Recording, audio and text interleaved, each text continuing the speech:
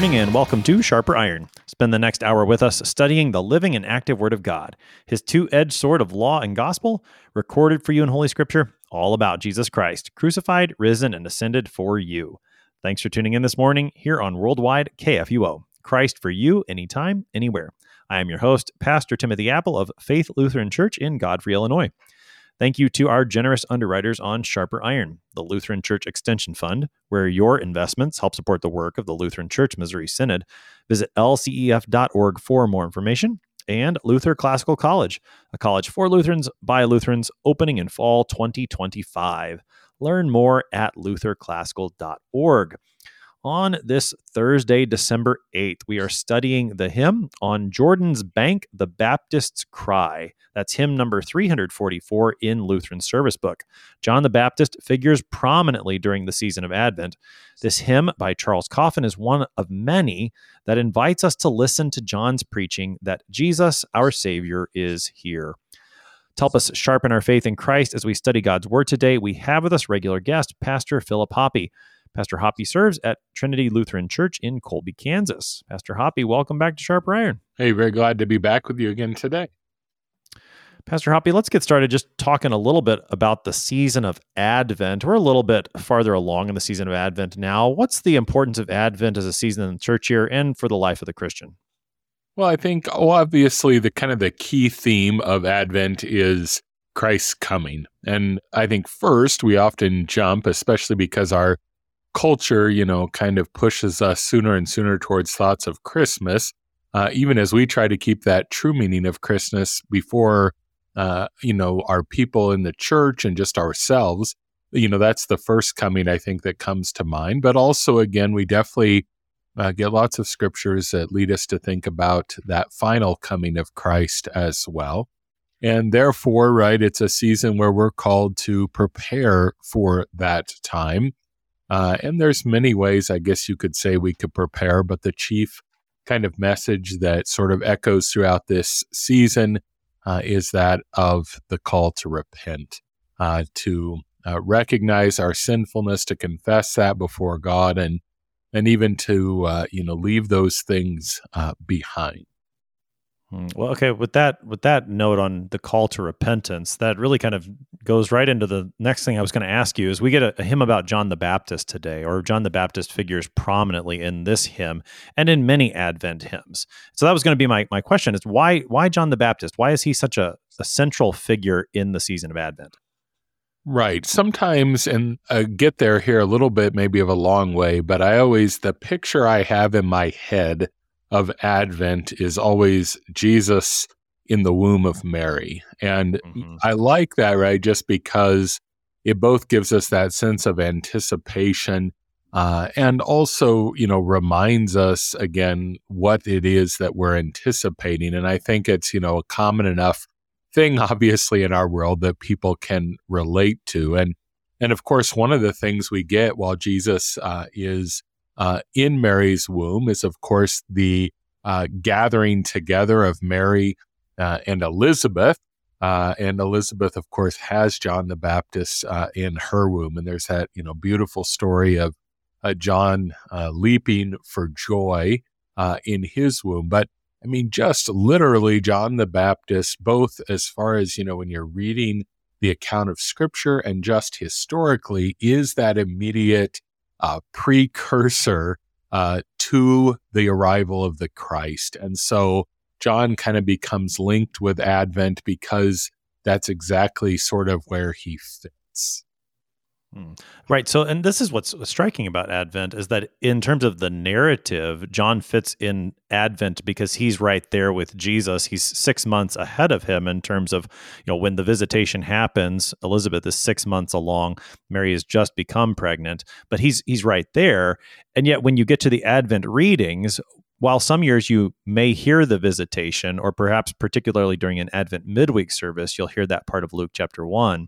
When it comes to the Sunday mornings, you more often focus on John as the preacher, the grown man. And of course, in terms of the narrative, Jesus himself is already grown man too. So you're not talking about baby John the Baptist or baby Jesus at that point.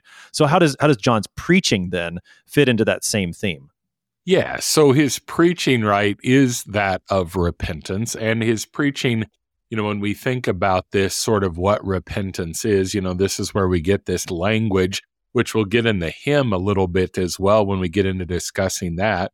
But, this idea of making straight, crooked things and lowering the high places and, building up the low places, all of those kind of images there are what is what John the Baptist is to do in preparation for Jesus, in order that, again, if you just take that image of sort of making the road for Jesus to travel, is the ideal situation would have been simply if John the Baptist would have preached the law, led all people to repentance, and Jesus would have come and had none of that work left to do and simply would have, delivered the great news of his life and death and resurrection.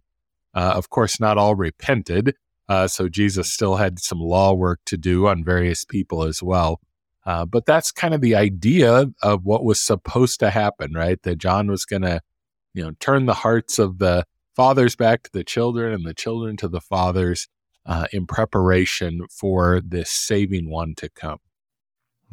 So that's what we're going to encounter in this hymn. We're going to hear about the Baptist's cry in this hymn and how he calls to repent, but also to trust in the Savior Jesus. Before we look a little more closely at this hymn in particular, Pastor Hoppy, I've been asking all the guests this. What is your favorite Advent hymn, and a little bit about why? Sure, yeah. I think in recent years, this hymn, which is number 348 in Lutheran Service Book, "The King Shall Come When Morning Dawns," and I think part of why I love it is it's not something that I was particularly, familiar with growing up. And yet it's one of those that at least seems to me becomes a favorite quickly. I think both because the melody is beautiful, but also, the words are simple enough to grasp easily, and yet at the same time are so deep in their content. And I guess the last thing I'd say is, this one particularly focuses in on Jesus's return on the last day. It makes reference to his first coming. But I think, when we think about our people, obviously we want to reflect on the incarnation, on Jesus's birth. But I think also, right, we always need to be putting before them this hope that is to come. And I think sometimes even our people grasp that a little better, just because, especially as Americans, we're taught to be very forward thinking, I think, even more than, thinking on the past. And there may need to be some correction of that in certain ways. But here in Advent, right, to say, think to the future, all the way to the future, right? When this one who once came as a little child, right, now comes crowned with glory like the sun. Very good. So hymn 348, pointing us forward to the day the King comes when morning dawns. And in this hymn, perhaps we'll see a little bit of that pointing forward as well, especially through the preaching from John the Baptist. Let's talk a little bit about the hymn text. Any background on the author, the history of the text that would be helpful before we look at what it says in the text? Right. The author of this hymn, Charles Coffin, was actually a French Roman Catholic, and they say, he was very good at academics and administration, so he ends up being the rector of the University of Paris, and yet a lot of people, they say, don't, really ever even hardly note that, because what he was most known for was his writing of hymns.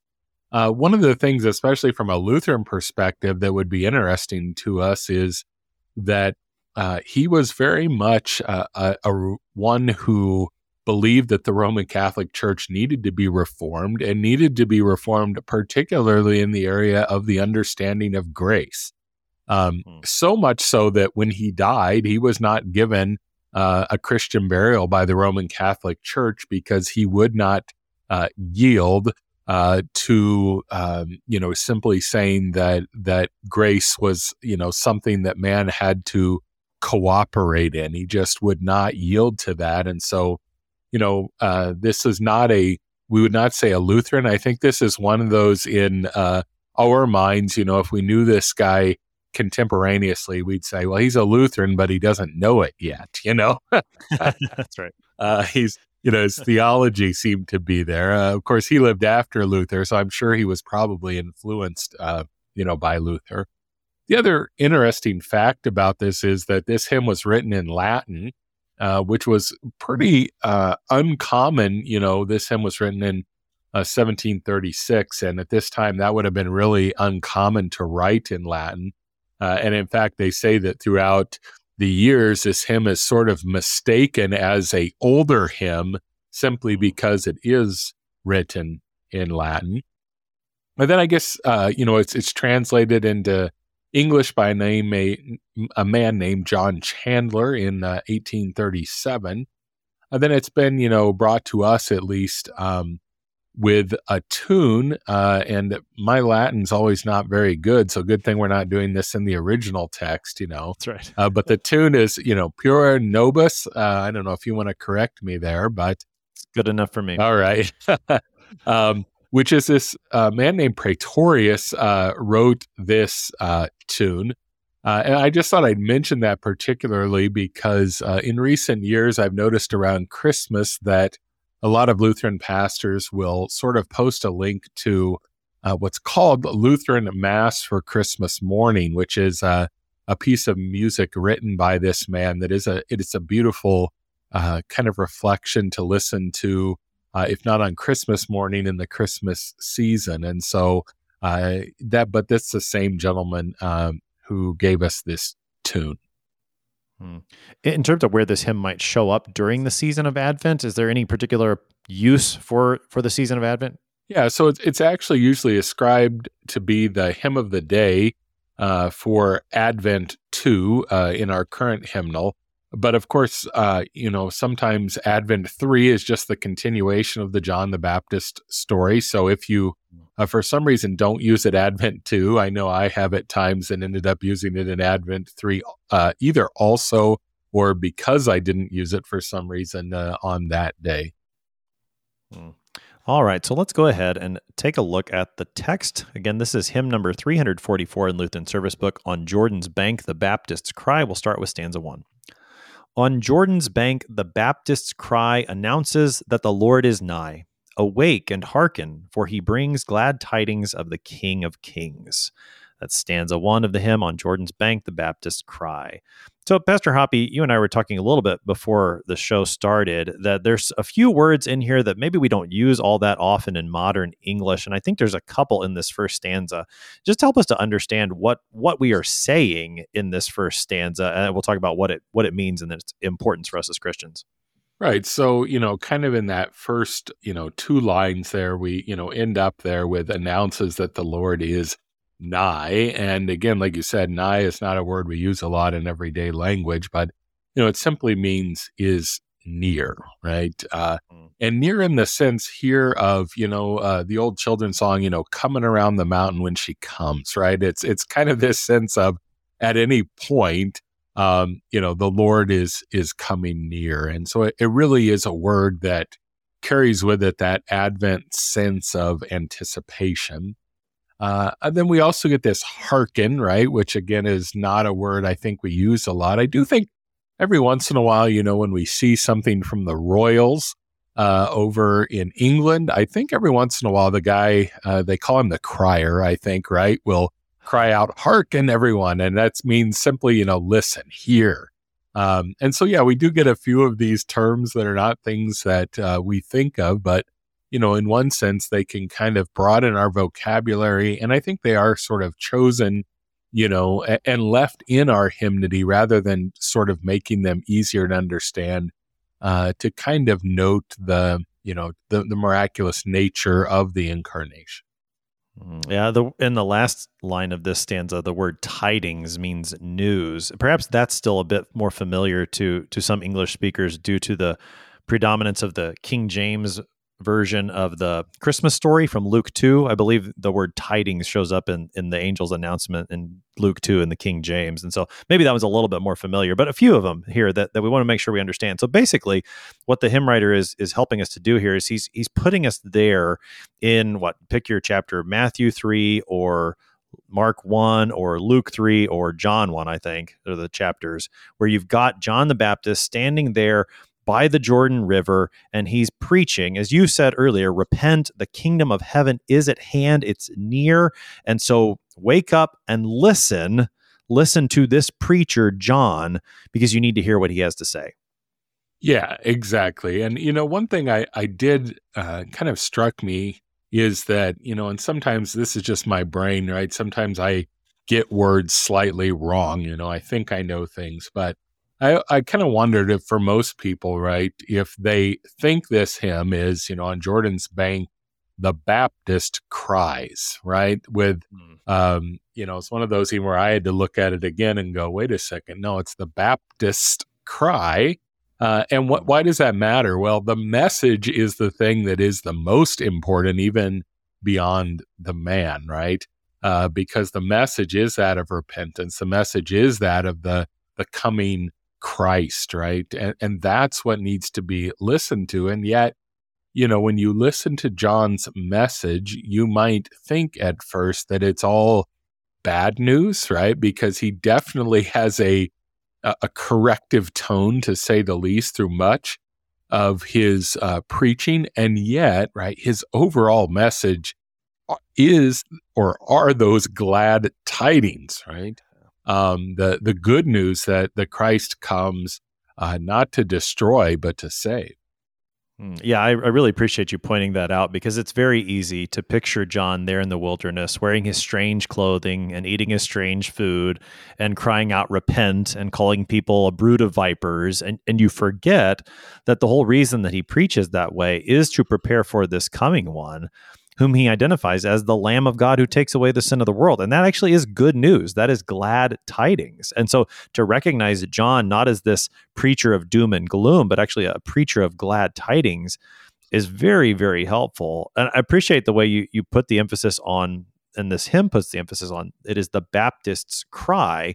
So it's not only, okay, we're going to picture ourselves in the wilderness listening to John, but we're going to listen to this message of glad tidings pointing us to the Lamb of God, no matter who is the one preaching it. So whether it's Jesus later who preaches, repent, for the kingdom of heaven is at hand, or his disciples whom he sends out later to preach, repent, for the kingdom of heaven is at hand, or pastors and congregations who are proclaiming that news, that message is still to be heard and is to wake you up, even if it's not the Baptist himself who's speaking it.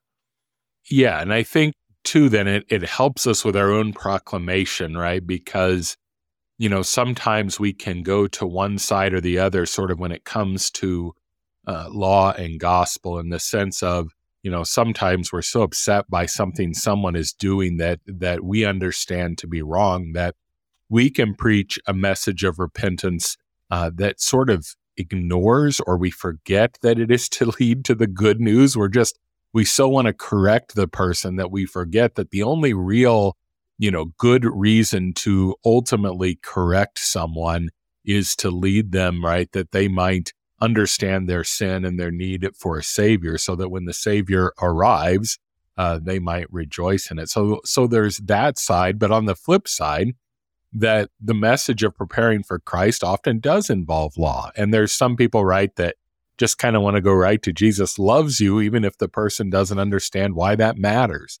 And, John just is a beautiful example of how law and gospel works, that when you have both at their full strength, right, that is what actually calls people away from their sins and to look for a Savior, and then that Savior appears.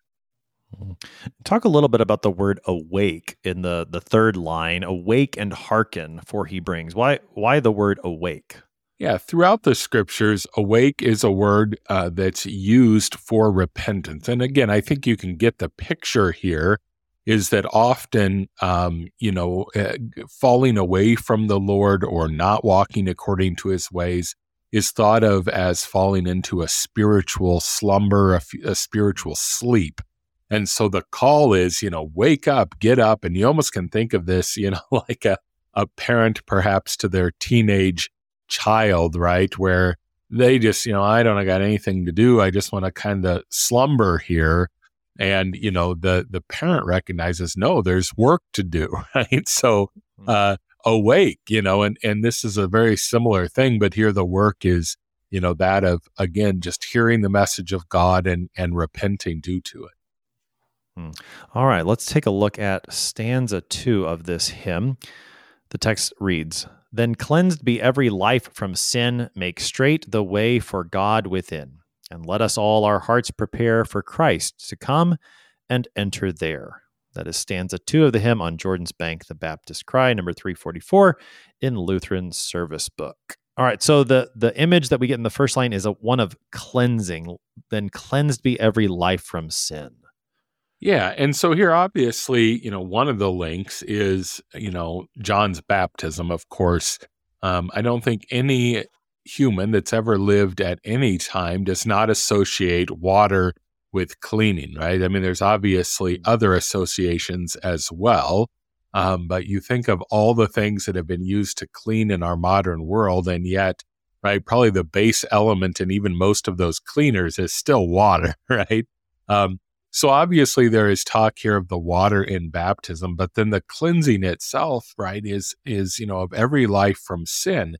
And so this is both, the sort of mental recognition that our lives are sinful, the confession of sins that flows from that, but it's also, especially as we hear John the Baptist, talking to the people, it is clear that he urges them to action as well, to what, the scriptures call the fruits of repentance. So if you have stolen $20 and you say that you're really sorry about it, the, simple, natural thing to do, it's not really, an additional step. It's not something to do, in order to, complete your repentance, but it's something that just is the natural outpouring or outflowing, I should say, of repentance, that you would give the $20 back. And so, this here, I think, is really this idea, and we have to get this because, it is John the Baptist's message that prepares the way, but it also is a work that, again, has to be done in the hearts of men. And so there is that leaving behind of sin. That's part of how the road is leveled for Christ to come, right? If we're continuing in sin, then, like I said before, there's a lot of law work left to do. But if we're at the point where we have grown to recognize and despise our sin, then we're ready for Jesus to ride in and save us. So I love the connection between the word cleansing and baptism, not only because we're talking about John the Baptist, who was baptizing people, but also just the nature of baptism and the way that this first line goes. Then cleansed be every life from sin. This is something that's happening to you. And baptism is that gift by which God does forgive your sins. He cleanses you. He washes you clean. And as you've been saying, that then bears fruit in our lives. And so I think, a lot of what we're talking about in this second stanza, and what you were saying, reminds me very much of the way Luther speaks of baptism in the Small Catechism, particularly the fourth part where he talks about, what does baptizing with water indicate? And he talks about that daily contrition and repentance that drowns the old Adam in us, and then the new man who daily emerges and arises to live before God in righteousness and purity forever. That this cleansing in baptism is a gift. God cleanses us. He washes us clean. And then that bears fruit in our lives. And John is one of the best preachers of that message that we find in Scripture. And that, I think, that's an important recognition in this hymn, that this cleansing happens in baptism, lest we think this is all about, okay, fix your life right now, it's all on you. That's not what John's saying, and that's not what this hymn is saying either. No, I certainly think that's correct, right? And it's certainly the emphasis that we need ultimately to have is that, right, we cannot cleanse ourselves from sin. And I guess the only caution there is just to say that we also cannot have a repentance that doesn't bear fruit. And the reason for that is simply, right, genuine repentance does, right? Just like, faith as well, right, is going to bear good works. And again, it's not that we have to add something to faith. It's just the nature of what faith does. And it's also here it's what the nature of repentance does. Yeah, that's right. Repent and bear fruit. And again, John is the perfect preacher of that. Among others in the scriptures, he really gets that straight. He preaches both repentance and the fruit that then follows, and he won't let you slide off by any means. Talk about the second part of this stanza. So the first image is a cleansing from sin, and then the second is a making straight. And I suppose the opposite would be crooked. So what's going on in that second line? Yeah, so this really is that image of sort of a road for Jesus to travel, right? I always remember when I was in seminary, the Pope came to town on a visit. And when they did that, they put out in the paper, if you aren't aware, St. Louis, is a very Lutheran city, but it's also a very Roman Catholic city. And so they put out, the map of exactly where the Pope would be traveling throughout the city so that people that wished to, go and see him could. But the most interesting thing to me was after that, you could watch around town that road that he was going to travel was being fixed up, right? Where there were potholes, they were being fixed. And, where the sidewalk needed to be, made more sturdy or whatever, those things were being fixed. Now, again, right, we certainly, don't want to mistake the Pope for Christ, right? I think all of our readers would give a hearty amen there. But the picture is always something that stuck with me as this is sort of the make straight the way, right? That again, that repentance makes it, I think it's fair to say this, easy for Jesus to come and do what he loves to do the most, which is show mercy, give life, give the forgiveness of sins. And if you've got a crooked way to travel, right? If you think about taking a very windy road, you know how hard that can be to travel, especially if it goes on for any distance. But if you have that straight path in front of you, it's very easy to drive.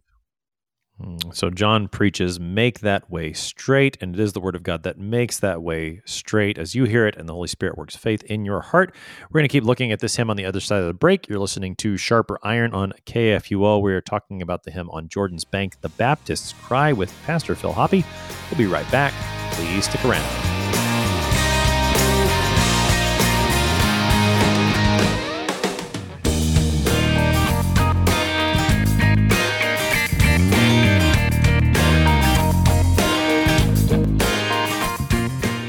Did you know that Lutherans are helping new American immigrants get settled? How about struggling church workers in need of support and refreshment? And we assist at-risk children and provide disaster response to hurricane victims. Through LCMS recognized service organizations, we are doing all this and more. I'm Rahema Kavuga of Lutheran Church Extension Fund, and I don't want you to miss out on hearing what your brothers and sisters in Christ are up to. Visit interesttime.org to see how your support gives life to these works of mercy and love. What do you think of when you hear the word college? Expensive? Liberal? Woke? Imagine a college that is affordable, a college that is unapologetically conservative and Lutheran, a college that won't take a dime of federal funding, a college that teaches the best of our Western heritage, a college where students grow in the Christian faith instead of leaving it behind.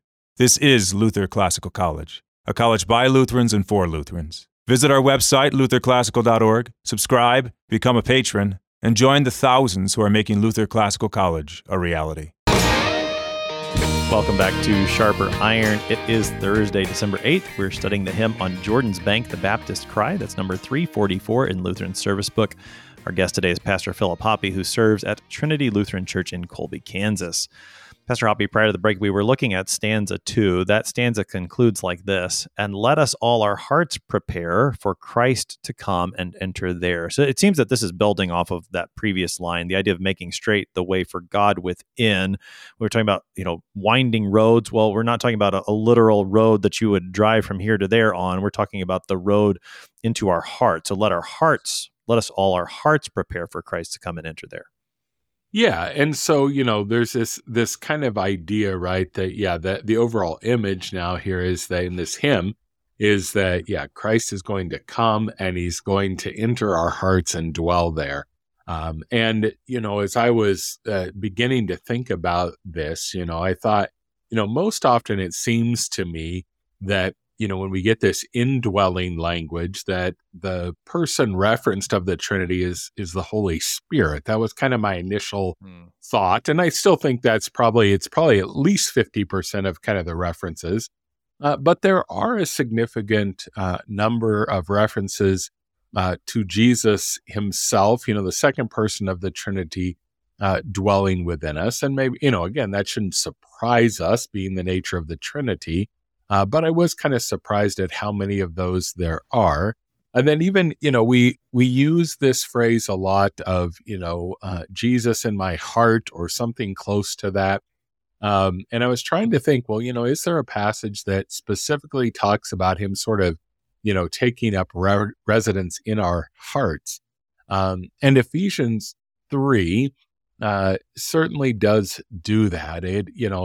There's this beautiful thing, where Paul is saying that he bows his knees before the Father, and he's giving all these reasons, right? Basically all these reasons about how great Christ is. But then he says, in the middle of this, so that Christ may dwell in your hearts through faith, that you, being rooted and grounded in love, may have the strength to comprehend with all the saints what is the breadth and the length and the height and the depth, and to know the love of Christ that surpasses knowledge, right? And it ends with this, you may be filled with all the fullness of God. Well, how would we be filled with all the fullness of God if Christ did not dwell in us, right? For he is the fullness of God. We're told that throughout the scriptures. And then Paul's writings, in particular, Colossians likes to use this language. And so indeed, yes, Christ does come and dwell in our hearts, right? Now, again, we're in English here, and I'm sure, in different cultures, this would be translated a little bit differently. But for us, kind of that seat of the emotions are, the place where we, I guess, kind of would even, kind of link with the, what do you want to say, the contemplation of the soul, all these kind of things. Yes, that's what we're preparing for in Christ. It comes so close to us that he even dwells inside of us. Yeah. And this, is again a reminder that this is something that the Lord must do for us. I think when it comes to and it doesn't talk about necessarily dwelling in the heart, but all of the times the language of the heart does show up in the prophets and in the Old Testament. Think about the new heart that God promises to give in Ezekiel, and the writing of his law on the hearts in Jeremiah, that the prophets will come and say, you are doing everything outwardly, but there's no faith in your heart. It is a reminder to see how you can fall off on either side when it comes to the preaching of John the Baptist. On the one hand, you might say, yes, I repent, but there is no outward fruit. And we were talking about that earlier. On the other hand, you might start to do some of those outward things, but if there's no faith in the heart, you've missed it as well. John has the preaching of both right there in the middle. Yeah, absolutely. And of course, in our typical divine service, right, and especially divine service setting 3, we always get that right after the proclamation of the word, right? That offertory that asks for a clean heart, because we do recognize this, that, the law of God can reveal to us that the heart is not clean, that it's not filled with the fullness of God in that, in at least not what our lives are showing forward. And then, like you said, we don't say, well, I'll get back to you, God, once I've cleaned my heart. We ask him for one, and he is pleased to give us one. Let's take a look at stanza 3 of the hymn. We hail thee as our Savior Lord, our refuge and our great reward. Without thy grace we waste away like flowers that wither and decay. That's stanza 3 of the hymn On Jordan's Bank, the Baptist Cry.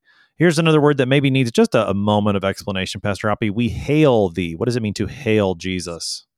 Yeah, and so, this language of hail is sort of the cry you would give to a king is kind of the image here, I believe, that, you could even, though, imagine, if you will, probably the biblical scene to kind of put in your head here is Jesus riding into Jerusalem, and those who believe him to be the king, right, singing, Hosanna, Hosanna in the highest, right? They're hailing him as Lord there. They're saying, this is the one. So it's kind of the thing you let go of with your voice to indicate that you believe that this one is the king. So we're hailing Jesus as the Savior and then also as our refuge and our great reward. Talk about those two images, refuge and reward. Yeah, so refuge is a word that we find, throughout the Psalms in particular, though not just in the Psalms.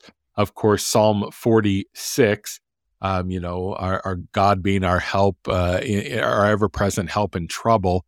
The language of refuge is all over that psalm. And of course, for those of us that are Lutherans, right, we end up with the hymn based on Psalm 46 of a mighty fortress, right? So that's kind of another word that would tie up there with refuge. It's a safe place, right, that God gives to us, safe, not in the sense that sometimes we use that in the modern sense of safe from kind of our emotions or something, but safe from sin, safe from the devil, and ultimately safe from death.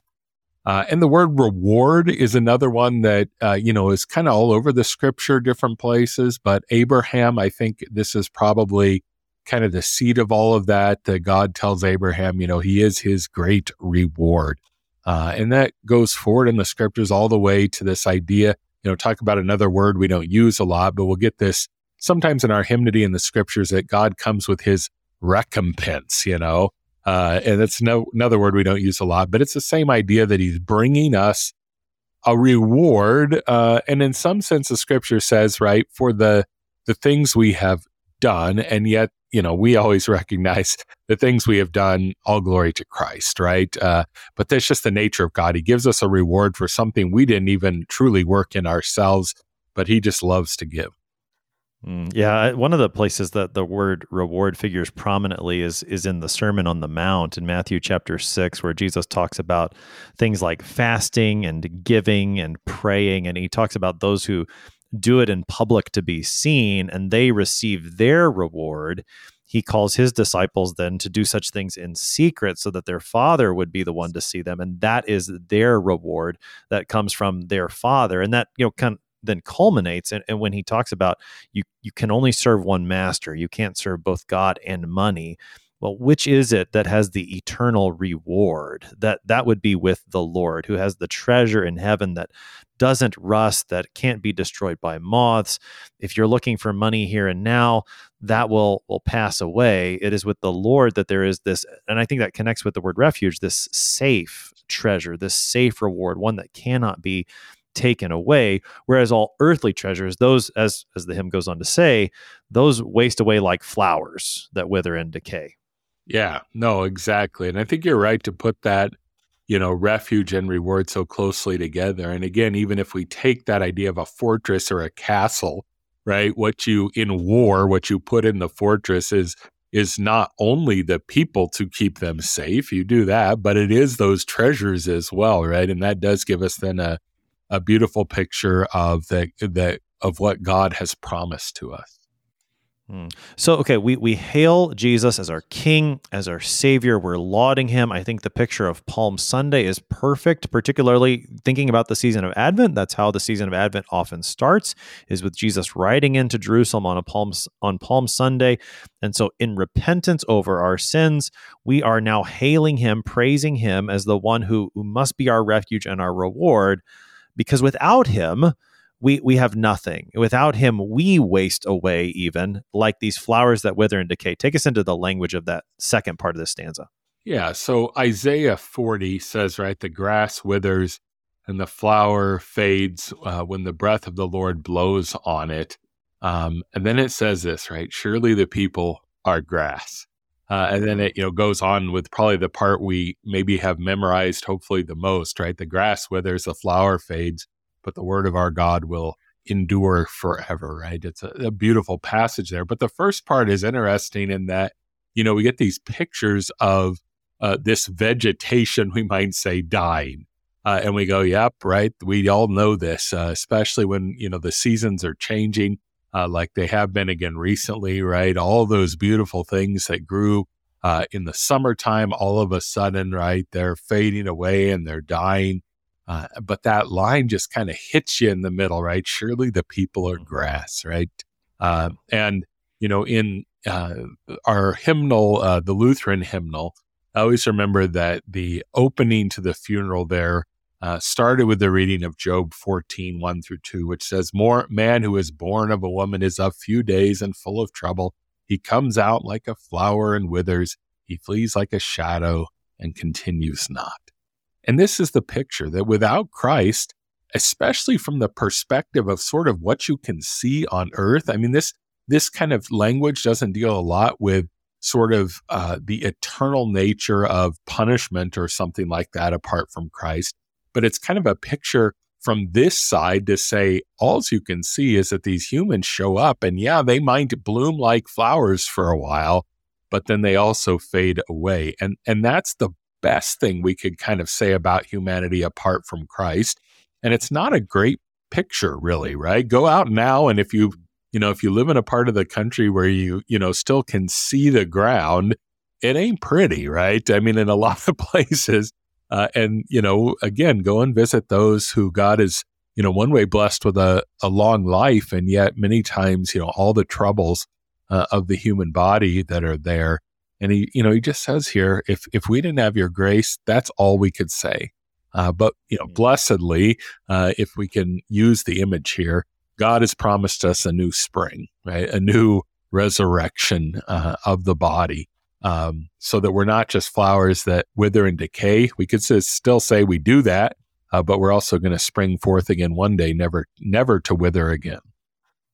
Yeah, I love the way that this third stanza ends, the second half of the third stanza, because it is a reminder, think about what we've sung so far, that we're going to listen to the preaching that Christ is near. This is good news. Our lives must be cleansed from sin, and there must be fruit of repentance and faith within the heart. And when you think about trying to do that, if that's something that you must do on your own, then there's no hope. And so this is the prayer I think that naturally arises from it. Lord, we hail you as the one who does these things for us, who comes to us as our Savior to be that refuge and reward, because without your grace, without your free gift, we have nothing. And you mentioned how this second half of the stanza goes back to Isaiah 40. St. Peter quotes that in his first epistle, that passage that you read earlier. And he adds this. He says, the word of the Lord remains forever. And then Peter writes, and this word is the good news that was preached to you. I mean, so that gift that comes from God, this grace, that's actually been preached to you. So that this isn't a hymn of hopelessness, but a hymn of great hope, because this Savior whom we hail, he comes to give us this refuge and this reward. Yeah, absolutely. And I think, as we turn to the next verse, we see, increasing images that kind of show us the effect of Christ's coming. All right, so let's take a look at stanza 4 now. Lay on the sick thy healing hand, and make the fallen strong to stand. Show us the glory of thy face till beauty springs in every place. That is stanza 4 of the hymn, On Jordan's Bank, the Baptist Cry. So take us into this stanza. We got healing for the sick in the first line.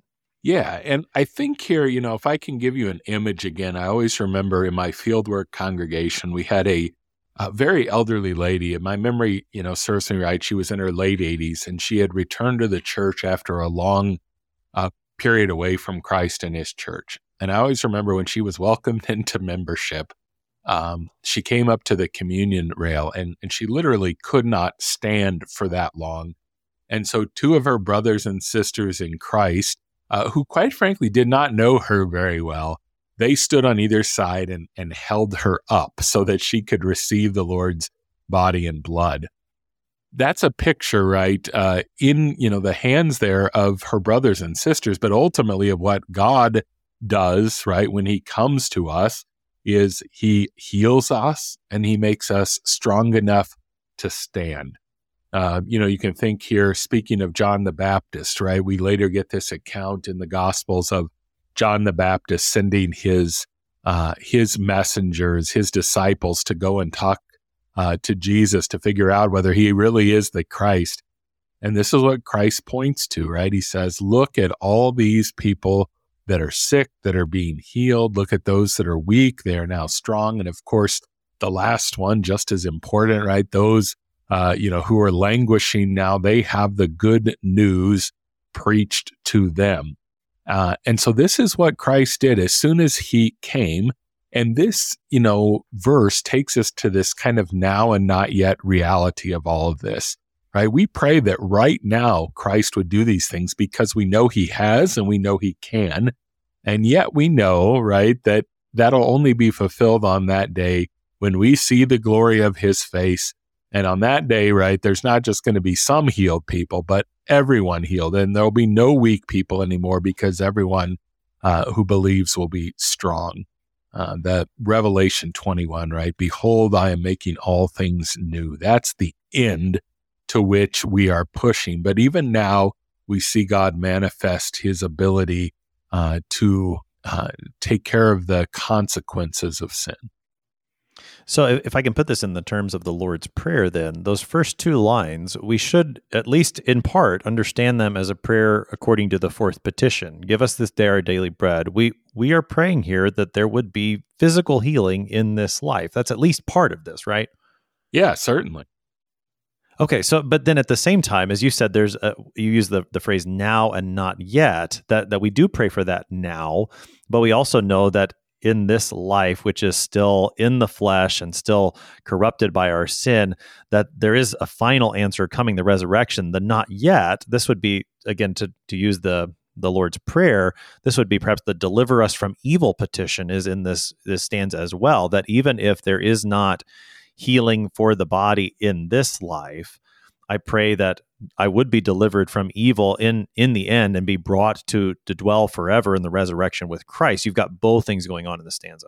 Yeah, absolutely. I would say if you want to, hopefully not to confuse things, but drive the two together, right? Thy kingdom come, right? Is that prayer of both the now, right? That God's kingdom may come amongst us, as we say in the meaning of that, but also that it would come in all of its fullness at the end of time. Yeah, that was the other petition that was on my mind too, as I was thinking there. So I'm glad you thought the same. I appreciate that. Okay, so lay on the sick the healing hand, make the fallen strong to stand. You also brought up the image of a person physically being helped to receive the Lord's body and blood in Holy Communion, and I think that too is so very appropriate because when you look at the way, particularly our hymnody speaks of the Lord's Supper, it is often spoken of with a healing aspect. So, I mean, there's even a hymn, it's number 620 in the Lutheran Service Book, that's called Jesus Comes Today with Healing. And it goes on to extol the Lord's Supper as that gift that does bring healing. And maybe we don't always think about that way. And this isn't to say that you receive the Lord's Supper and whatever was ailing you physically will be made better, at the snap of your fingers, just like that. But there is this reality that when I receive the body and blood of Jesus into my mouth, that he has given me what was sometimes called the medicine of immortality, that by being connected to him in that way, I will in fact live forever. I will receive that eternal healing. So I think the connection you made to the reception of the Lord's Supper, that's a fantastic one to make. Yeah, Paul in the one place, of course, says that those that are receiving the Lord's Supper unworthily, right? Some of them are sick and die. And it's sort of, well, what's the opposite of that, right? That when we receive the Lord's Supper, again, there is this thing that this delivers to us healing. And why? Because it is Jesus, and that's what he does. Like you said, again, not in a one-for-one correspondence that every, physical trouble we have goes away. But I think you are right. If we want to understand the fullness of what God is giving, that is certainly part of what the church has always understood, that this is not only, if we can put it this way, good for your soul, but it is good for your body as well. Yeah, well, and I think the post-communion blessing, that's probably not the common dismissal that's given in the hymnal, that's what I'm looking for. The body and blood of our Lord Jesus Christ strengthen you. And most recently, the hymnal says to say, strengthen you in body and soul, that there are physical blessings to receiving the Lord's Supper. And I think, this is probably connected to the way Jesus speaks in John chapter 6 about eating his flesh, drinking his blood, and having life within you and being raised from the dead on the last day. I think that'd be one of the places in Scripture we could make those connections to the Lord's Supper. That, this is, as another hymn says, that this food can death destroy. By being connected to Christ and having his own body and blood that I receive for my forgiveness, I know that I will live eternally. And even if I don't experience that healing in this life, I know it's coming on the last day. Yeah, no, absolutely. When beauty springs in every place, right? There's that. Yeah. That's right. And so that's where this hymn does, as much as we're talking about John the Baptist on the bank of the Jordan River, we are looking forward to the return of Christ, that second advent that is coming on the last day. This hymn points us there as well. There's one final stanza, stanza 5. All praise, eternal Son, to thee, whose advent sets thy people free, whom with the Father we adore, and Holy Spirit evermore. Amen, as TLH would have us say there at the end. So we've got stanza 5 of On Jordan's Bank, the Baptist Cry. Now, if you're looking in Lutheran Service Book, you'll see that there is a triangle in front of this. What does that triangle indicate, Pastor Hoppy? Yeah, I was just thinking, even when you get to a verse like this, it's almost like the body wants to stand, right? And it's, in a lot of churches, we have that tradition that when that triangle there, it is a reminder to us that this is a song of doxology to our triune God. And therefore we stand. I often say to my people, again, imagine, being there on that day. No one's going to have to say, please rise, right? I mean, right. You're either going to rise naturally or fall to your knees. Either one, right, would be appropriate. But I always tell them, right, we're practicing, especially, occasionally I'll pick like 3 hymns that have these and, people get into this talk of up and down and up and down. I say, you're just practicing, right? It's right. Going to be that way on the last day. But, I think we do love these, doxological praise pieces here to our triune God, because they just bring everything together, that our triune God is the God who saves us. And, even in this, right, the emphasis here is obviously, usually we're used to Father, Son, and Spirit. We could say in this verse, we get Son, Father, and Spirit in order. Well, why? Well, because of this season of Advent, which is particularly focused again on Christ's advent, his coming. And we're told there, of course, that his advent is the one that sets people free. And indeed, John 8:36, maybe this is still ringing in your ears from Reformation. I know it's been a little while, but right, this is the text for Reformation. If the Son sets you free, you will be free indeed. And that's what we're kind of adding our amen to, is that, when Jesus comes, this is what happens. Again, both now, as he comes to us in word, as he comes to us in the supper, we can go backwards and say, of course, when he came in the incarnation at his birth in Bethlehem, then also when he finally will come on the last day. All of those are the events that set us free from sin, death, and the devil. I like the way you connected just the standing that is traditional in many congregations to what we sang in stanza 4. Why, of course, you want to stand. It would, if you are able, you are going to stand for this praise to Father, Son, and Holy Spirit. And even just thinking, that this hymn stanza reminds us that this is God's will. The triune God has willed to save us. So you were talking earlier about who is it that dwells in my heart? Is it the Holy Spirit? Is it Jesus? Is it God? You can't always do that kind of math on the triune God. God wants to save you. Father, Son, Holy Spirit, this triune God, the one true God, he wants to save you. And so all praise and honor belongs to him, and particularly in the season of Advent, because the Son, the eternal Son, right? I mean, you've got God himself has made his advent. He has come among us as a human being to set us free. True God, true man. He is the one. He is our Savior, our refuge, our reward. We hail him as our Savior. Pastor Philip Hoppy is pastor at Trinity Lutheran Church in Colby, Kansas, helping us to look at the hymn On Jordan's Bank, the Baptist Cry. That's number 344 in Lutheran Service Book. Pastor Hoppy, thanks for being our guest today. So glad to be with you. I am your host here on Sharper Iron, Pastor Timothy Apple of Faith Lutheran Church in Godfrey, Illinois. If you have any questions, or if you'd like to let us know what your favorite Advent hymn is, please send an email to kfuo@kfuo.org. It is always a pleasure to hear from you. Thanks for spending the morning with us. Talk to you again tomorrow.